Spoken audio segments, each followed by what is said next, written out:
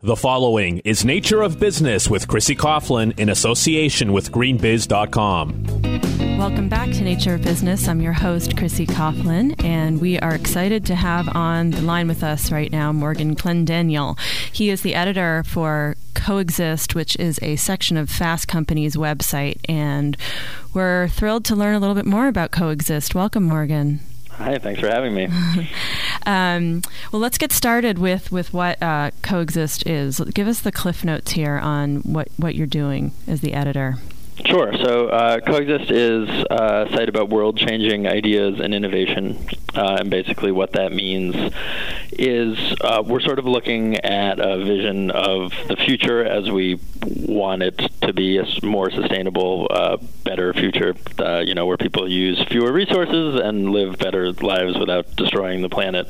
So the stories we focus on Co.Exist are about people and projects and ideas that are going to sort of take us from where we are now, the sort of fraught, not so good place, into this, I don't want to say utopian because we believe it can actually happen, but this, better future that we envision. Okay.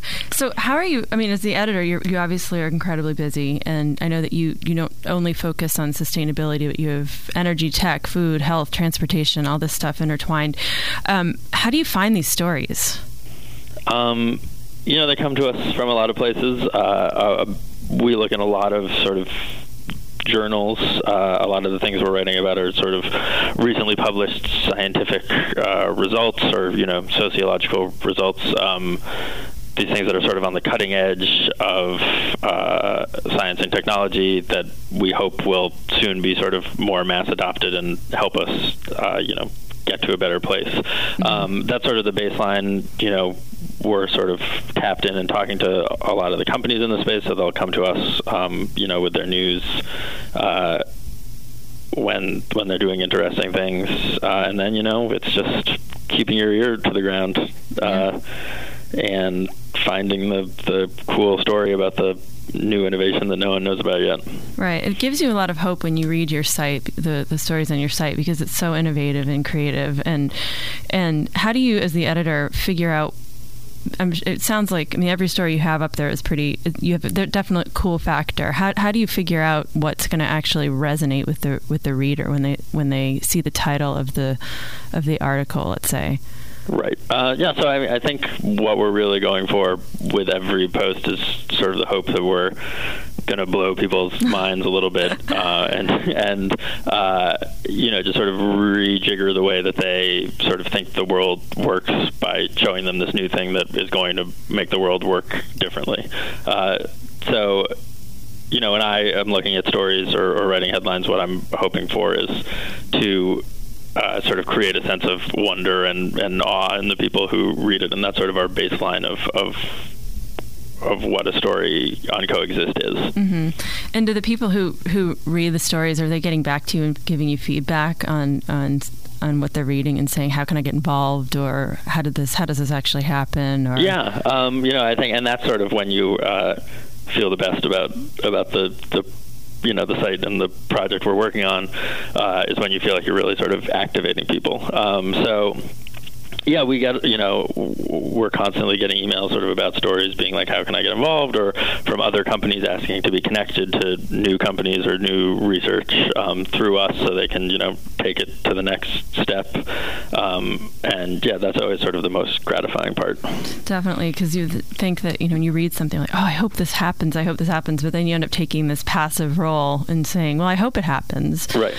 Just last night I was reading the article on airports and how they're turning into, much more than just airports. And I was thinking, well, I hope I just go to one of those cities soon and see what happens. But it's fun to actually be involved in these things. So if there is that feedback loop for the reader, that's a cool part of it, because then you can actually be a connector. Yeah, exactly. Yeah. And that's, we don't want to just be sort of flat reporting, as much as we can sort of help these things move along, that makes the job even more exciting. Absolutely. And I will say, we've been around for almost a year now, and so it's also been really interesting to sort of see some of the things that you start reporting on just as a germ of an idea or a scientific finding. We're now sort of at a length of time of publishing that we can sort of be following up on these stories and seeing them actually come to fruition. So are you posting them again? So if you have a story, let's say a year ago, you're updating? Yeah, if they have new news or what have you, we will, we'll certainly do an update to say that this thing that, was just a concept 8 months ago is now, has now come to market. Oh, that's so cool. That's really cool. So one of the things that I love about the site is that it's not completely and utterly sustainability focused. There's definitely a part of that, but it's intersected with all of these other subjects, the aforementioned subjects of tech, food, health, transportation. How do you think that sustainability in general is best served when it's mixed in with all these topics? Yeah, I would say this is like, we don't focus on sustainability as a topic because it sort of underlies all the other topics. We were not really going to do a story that in some way doesn't advance the cause of sustainability. So, writing about sustainability in and of itself seems sort of beside the point. Right. But yeah, I think it definitely does. When we started the site, we definitely wanted to sort of be serving news about sustainability to people who might not care about sustainability, and sort of set ourselves apart from the sort of part of the media world that focuses on sustainability news, and they do a great job, but I think that they're sort of, reaching the same people who believe in these things. And with Fast Company's sort of more business audience, we were sort of hoping to get people who might not, be following up on the latest news about, the newest solar panel, and get them sort of interested in this sort of sector through a sort of more business and sort of more innovation-oriented approach. Mm-hmm. So the relationship with Fast Company, I know that you have some of your stories are printed in the actual hard copy of the magazines. Is that going to be something down the road that Co.Exist has a more pronounced presence in the magazine? Yes and no. That's sort of a larger future of media question. Is how we better link up the magazine and the website, which I can't really speak to because a lot of other people are involved in that decision. But as much as possible, we try to sort of create synergies, between the web and print and the stories we're working on. Sure. So, who is your demographic here? It's hard to say. I think there are sort of a couple different groups that we hit sort of with different stories, and maybe a perfect story hits all three of them. So I think one is the sort of standard sustainability, maven who is really interested in these things and is looking for like the latest news. I think a lot of our stories are definitely, right up there in those people's wheelhouse.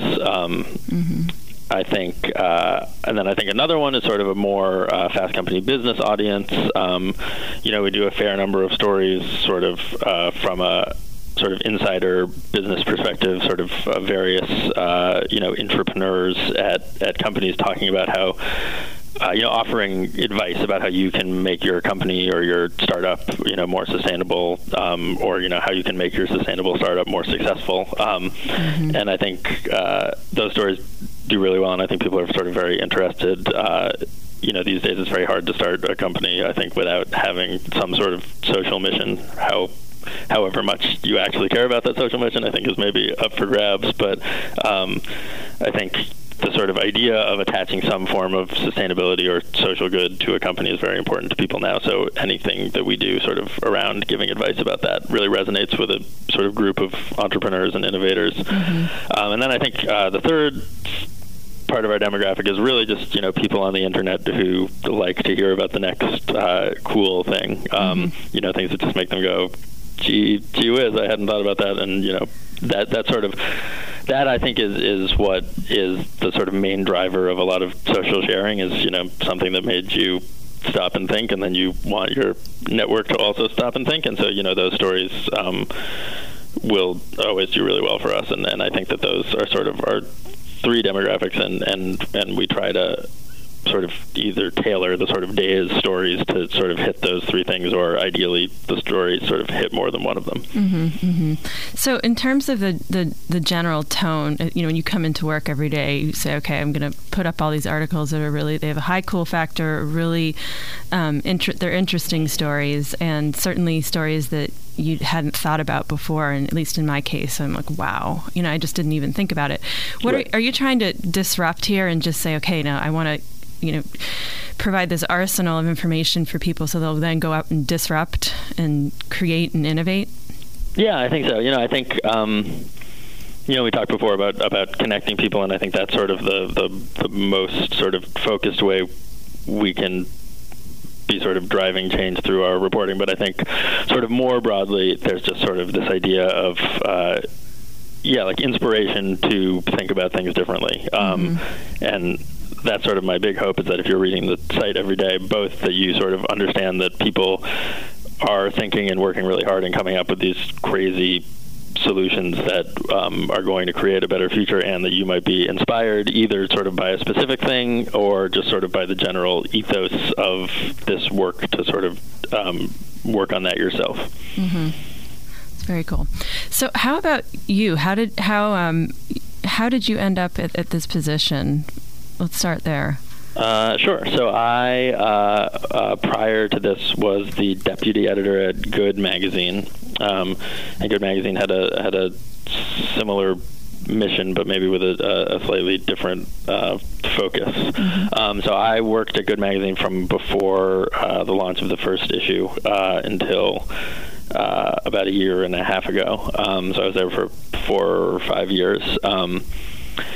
And so that really sort of, just really immersed me in sort of the social good and space, and a lot of the people and organizations who are working on this. And so then I came to Fast Company to sort of help them launch Co.Exist, which was their, the idea of covering sort of the business for good and sustainability space has always been a really important part of the Fast Company editorial, mm-hmm. And they were looking to sort of have a specific, more focused part of their website, and so that is why I came. Cool.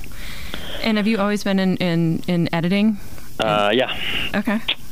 So this is a natural progression then. Mm-hmm. Okay. So what about all the other sites that are on the Fast Company site? For instance, there's the Co-Design and Co-Create. Were those all created at the same time, or? No. So Co-Design was sort of the flagship of what we call the Co-sites, which are these sort mm-hmm. of sub-sites within Fast Company. They started Co-Design basically because they realized they were doing a lot of design stories. A lot of the Fast Company stories were focused on design, and the idea was to start a place of the website where those stories could sort of live with each other and talk to each other more interestingly than sort of just on the main Fast Company website, where they might be interspersed between other, not posts that were totally not about design. Mm-hmm. And Co-Design did incredibly well. And so, the editorial thinking was that we should do this with sort of more of the subsections of what makes up the entire Fast Company editorial. So Co.Exist is sort of the business for good angle, which is an important aspect of the Fast Company brand, and then Co-Create is more obviously named and is about sort of creativity and how that can affect and better business and business practices. Okay. And do you ever cross-pollinate stories? Yes, we will. We'll oftentimes either run 2 stories on the same thing, but there'll be a design story about the design angle, sort of, and a Co.Exist story about the sustainability angle. So yeah, that happens pretty frequently, and less frequently we'll just sort of run the same story on different sites and just make it look a little different. Okay. So obviously the fun part is talking about some of these stories. I mean, obviously this whole thing is fun, but but the stories are really, really cool. So I went through a couple of them. There's so many of them, and obviously they change every day. What are some of your favorites, or at least most recent, that really sort of when they came across your desk, you had a real wow factor? Sure. I'll actually say, so this is less recent, but remains the biggest wow factor that we've ever done, I think, was this amazing startup out of MIT, which created basically it's an organic, food safe, totally edible coating that's designed to be put inside of food containers, so like a ketchup bottle, say. Mm-hmm. And what it does is it makes the inside of the ketchup bottle totally slippery, so all the ketchup comes out of the ketchup bottle, so you never waste any. Oh, that's so smart. And so, the videos of it are amazing because the ketchup is just slip sliding around in this bottle.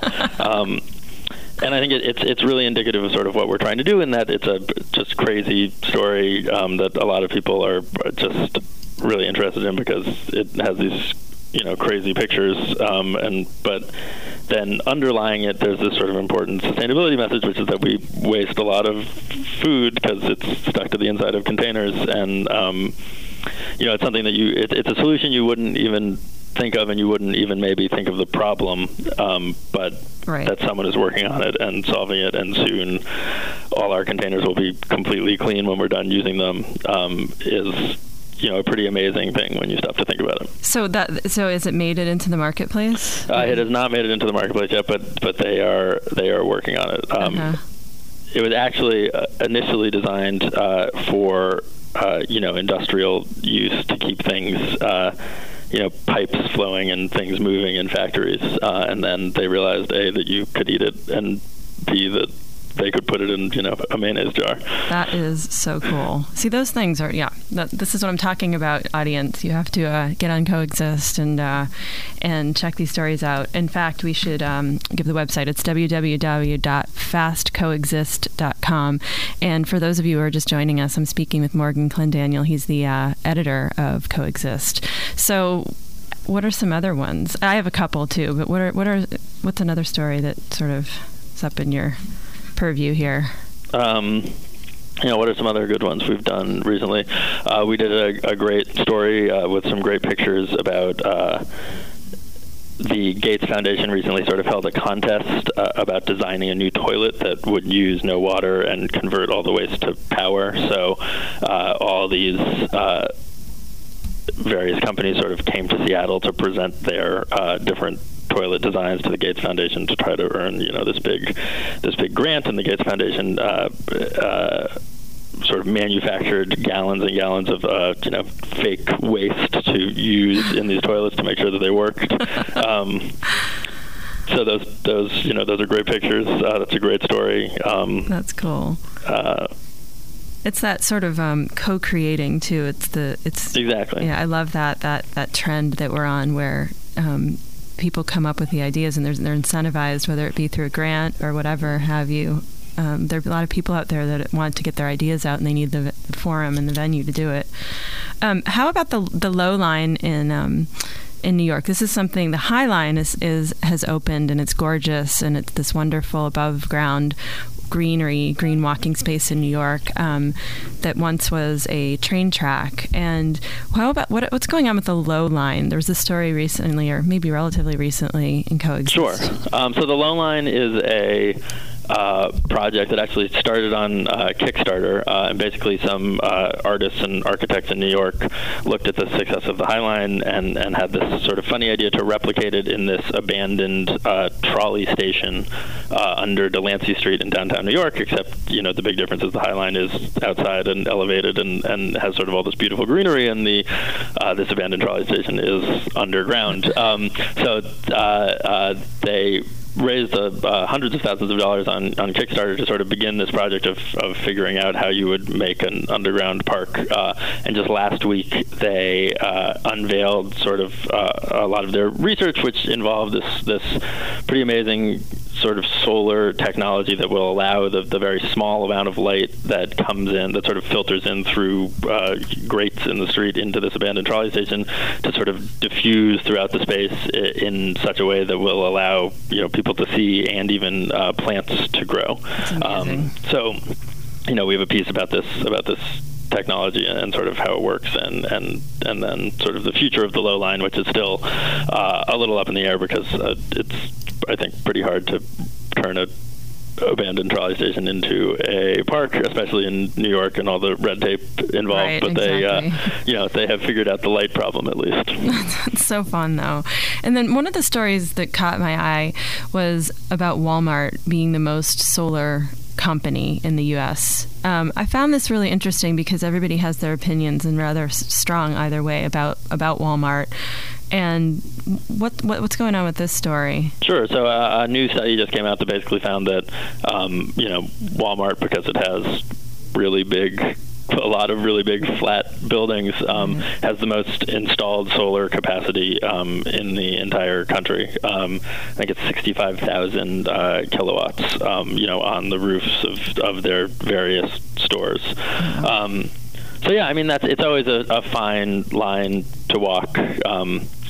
Walmart actually sort of is a thing that happens that we talk about all the time, because Walmart is a huge company and is doing actually pretty impressive things sort of on the sustainability front with their supply chain and things like this, with their store. And because they're so big, a very small movement at Walmart has huge ripple effects on the entire economy. At the same time, we're sort of obviously focused on a local, smaller is better ethos about a lot of things, and Walmart clearly violates that. And I think just sort of walking that line both in our coverage and just sort of enforcing people to sort of think both ways about the things is really important. At some point you have to sort of be willing to go against your orthodoxies in some way if we're ever going to find solutions to global problems. Everyone is probably not going to be totally happy with the things they believe in. Right. And so, we try to cover everything fairly objectively from that standpoint. Sure. One of the stories that I thought was interesting was regarding the tar sands, and this was a relatively recent story. I found it interesting because there's so much publicity on tar sands, and I think if someone had sat me down and said, well, tell me what you don't like about tar sands, I would probably just say, well, they're dirty. I don't know. I just hear they're dirty, and they're in Canada, and it's a problem, and that's just I have a cursory knowledge of it. But this was a really interesting article about sort of getting sick if something happened at a refinery, which did happen, not with tar sands per se, but in California. And it was a really interesting article that was like kind of a fact check. It just and so in addition to the creative and innovative articles you do have these factual articles that really say, okay, well, this is what happens if we start using increasingly larger amounts of tar sands in our refineries.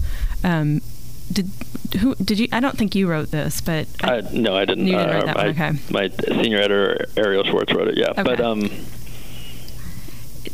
think one of the challenges we sort of face with the site is sort of how to be newsy. This stuff isn't in the news that often, but when it is, when there are sort of big issues like the tar sands, or the Keystone Pipeline, we try to make sure we're hitting those stories and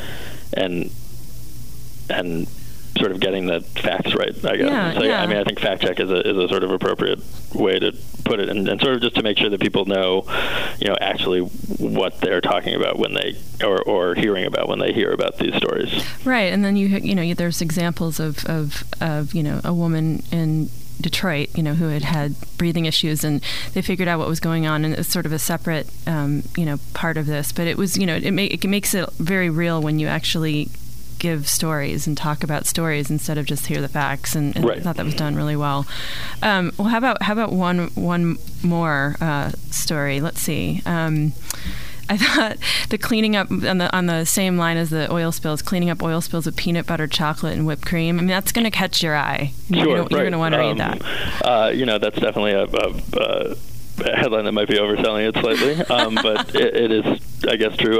So basically, the idea of the story is that, after the Gulf oil spill, we use a lot of these things called dispersants, which is basically meant to break up the oil into smaller parts so that it, isn't covering the ocean as much and isn't covering animals. But then, sort of and that was an important thing in the cleanup, but sort of as time went on, it became clear that the dispersants were also bad, maybe not quite as bad. There's a quote in the article from a scientist saying the dispersants were the lesser of two evils. It was clearly better than leaving the oil in the water, but, at what cost? Mm-hmm. So scientists have now developed a new dispersant, which is made out of, lecithin, which is a food preservative, and cellulose, which are sort of the main ingredients in a lot of sort of processed food stuff, but which, when you put in the water, is a lot less poisonous than the old dispersants, mm-hmm. And a lot less harmful to animals. So again, it's sort of just a fun innovation coming from a weird place, right. But that could have sort of huge ramifications for the future, because there probably will be another oil spill. Oh boy, I'd like to not think about it, but you're probably right. Well, it's just these are good to sort of talk about so that we can give our listeners a sense of the kind of cool factor and really interesting stories. So it's been around for a year. What are the plans for the future then, do you think, let's say in the next year? I just bottom line is just more coverage, mm-hmm. More posts every day, more crazy innovation, hopefully breaking a lot more news. Cool. And then I think also, longer form things, more reporting. Now that we sort of have our feet under ourselves, we can sort of go after the stories that we really want to be going after. Mm-hmm. So that's probably mostly what you'll see from us next year. Okay, so you're going to be a busy man. Yeah. Not that you aren't already. Thank you. Well, I appreciate it so much. So you took the time to speak with us. This is terrific. We will be in touch for sure, and I will make sure our audience has all the appropriate links to access the site. Wonderful. Well, thank you so much for having me. Thanks, Morgan. Bye. Bye. The proceeding has been Nature of Business with Chrissy Coughlin in association with greenbiz.com.